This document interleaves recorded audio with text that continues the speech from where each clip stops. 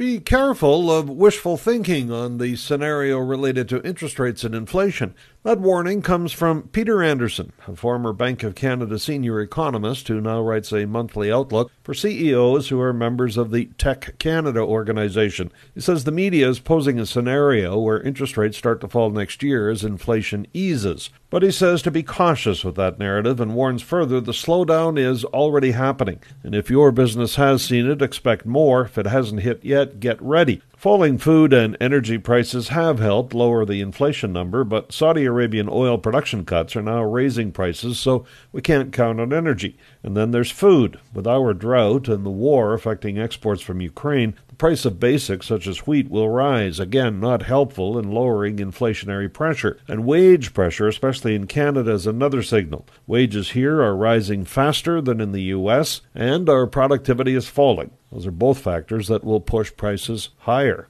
I'm Paul Martin.